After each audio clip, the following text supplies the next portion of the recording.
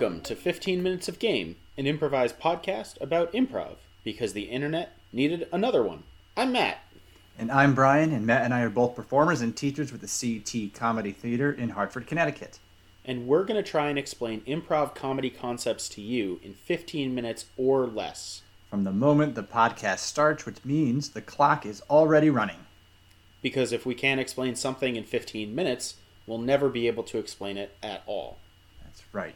That's all we need. So Matt and I know the concept or the idea that we're going to cover on the episode. However, we have not discussed it together until right now. So sit back for the next 14 minutes and 18 seconds while we talk about fun versus work in improv. That's right. And Matt, I appreciate you doing the work of doing the math on 15 minutes minus however long our intro is. It's always a little different, which I think is my fault. No, it's probably mine. This topic was suggested to us by David Zbore on the Facebooks when we reached out for some questions from the listeners. And you got so many. I mean, thank you all. Yeah. All of you for your suggestions. It's great.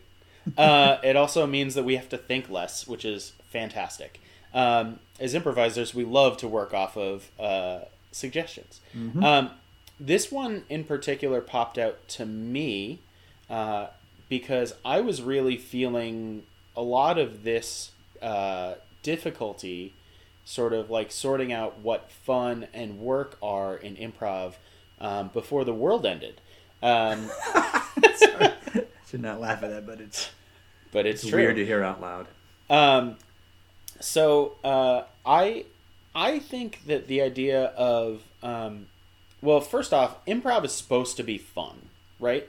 We're going up on stage and we're making stuff up, and we get to play with adults and just like we get to play pretend.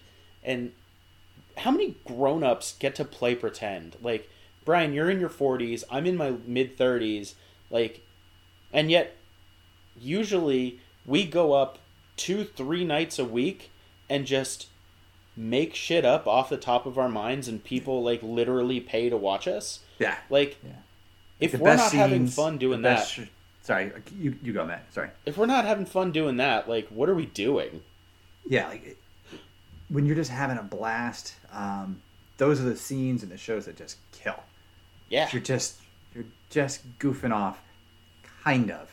I think that's where... No, I'm serious, like, kind of. I think that's where the work part comes in, but I'll shut up because I like where you're going.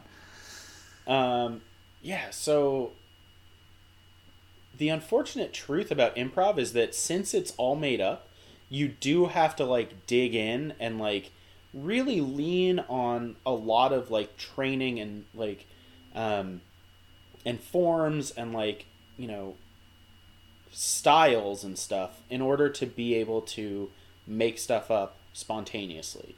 And that's where the work comes in. For me. Yeah, I think actually I have two thoughts on this topic. But okay. I'm going to follow your lead first. Remind me to come back to work in the midst of a scene. Okay. But yeah, the work as far as how to make it look fun on stage.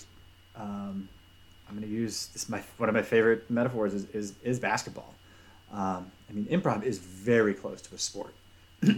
Rarely, maybe in football, but even then, like things break down. But it's very rare that a basketball team has memorized every step of a game that's going to happen.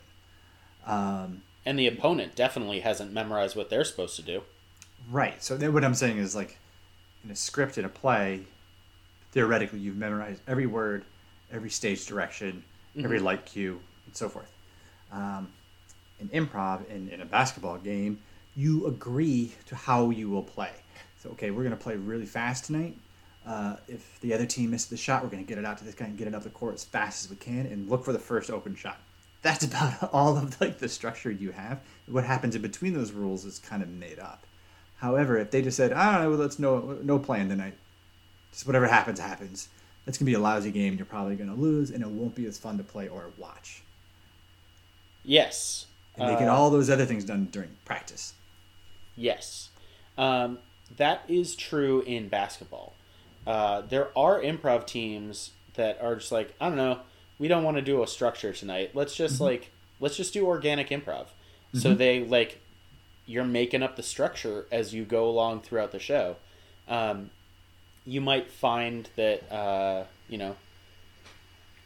you wind up doing basically a Herald or basically a Spokane or basically a Monoscene, but like you came in knowing nothing. However, you have done the work in rehearsal to know the structure of a Spokane, the structure of a Monoscene, like how to see the beats that you want to hit. Like even though you're making everything up on the spot, you're not making everything up on the spot. Right, and I'm going to stick with. I understand. I'm going to stick with my metaphor. So, if I'm not on a basketball team, let's say I just go play pickup in my mid-40s, which you let everyone know. No, let's say I just go. I'm just going to go play it. I go to like the Y or something. I have at least agreed that I'm not going to take the ball and just kick it out of bounds. So I've still just kind of agreed to like, okay, I know how these rules work. I know what these lines mean, and I know where this ball goes. So that's the work. So that I will learn through other places that I can still take and perform and have fun. Yeah. You wanted me to remind you to come back to work within the scene. Yes, and this will be quick. We've mentioned this earlier. Work in a scene would be, you can have a lot more fun when you've established your base reality, and I consider that the work of the scene, who you are, where you are, the relationship between each other, what you're trying to accomplish, why you're there. That is what I consider the work, which could be super fun. But then when you have those things, then the fun, then you have your game, and you have your little nuances and all the fun stuff. So work does not necessarily mean rehearsal. Sure. Yes. Or class or whatever. I've also been in scenes where I'm like, it's not fun to play the game that I'm in, and like, in order to like, I know that like, it's what I'm supposed to do. So you find a pattern and you're like, oh man, yeah, there's a pattern here. I'll play this pattern. And it's like, okay, technically this is a game.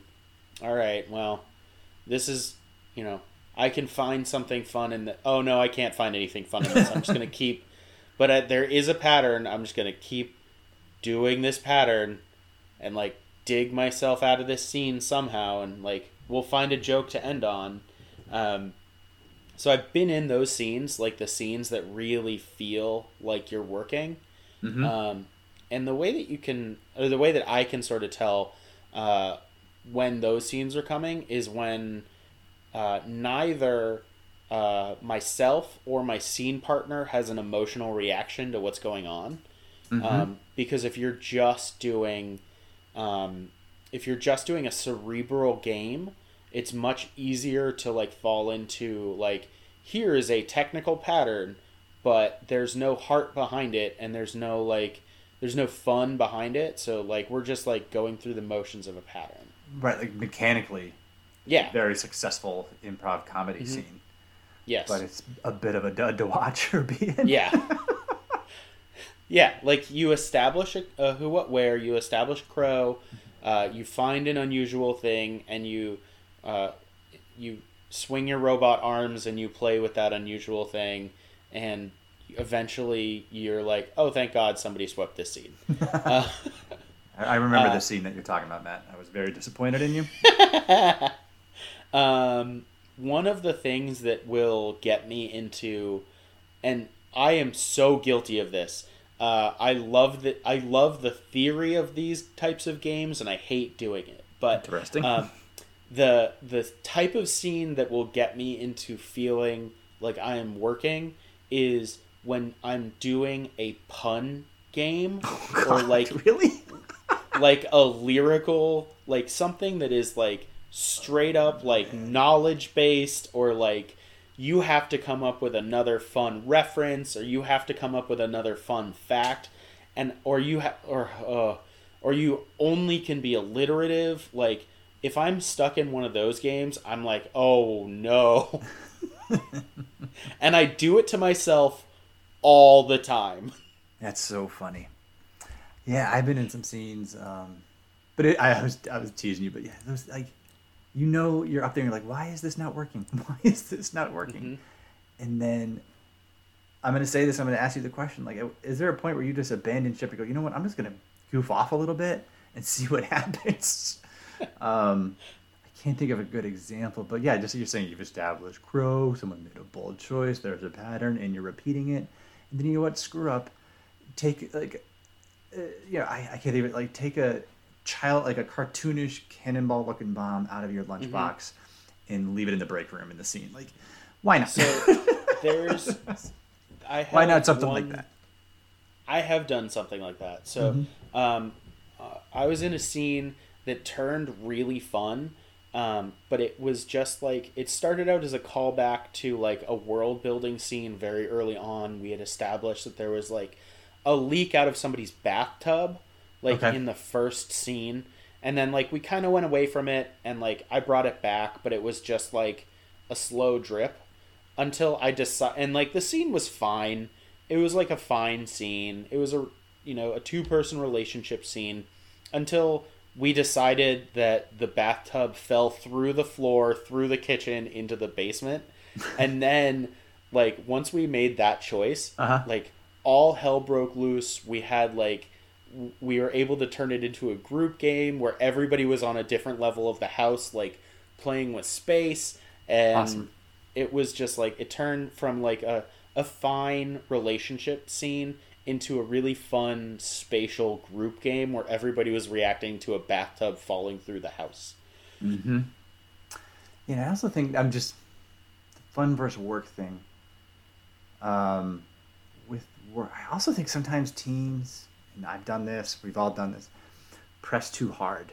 Mm-hmm. So if something's not working, and you'll start searching for the answers. Okay, well, maybe I haven't established a strong enough relationship.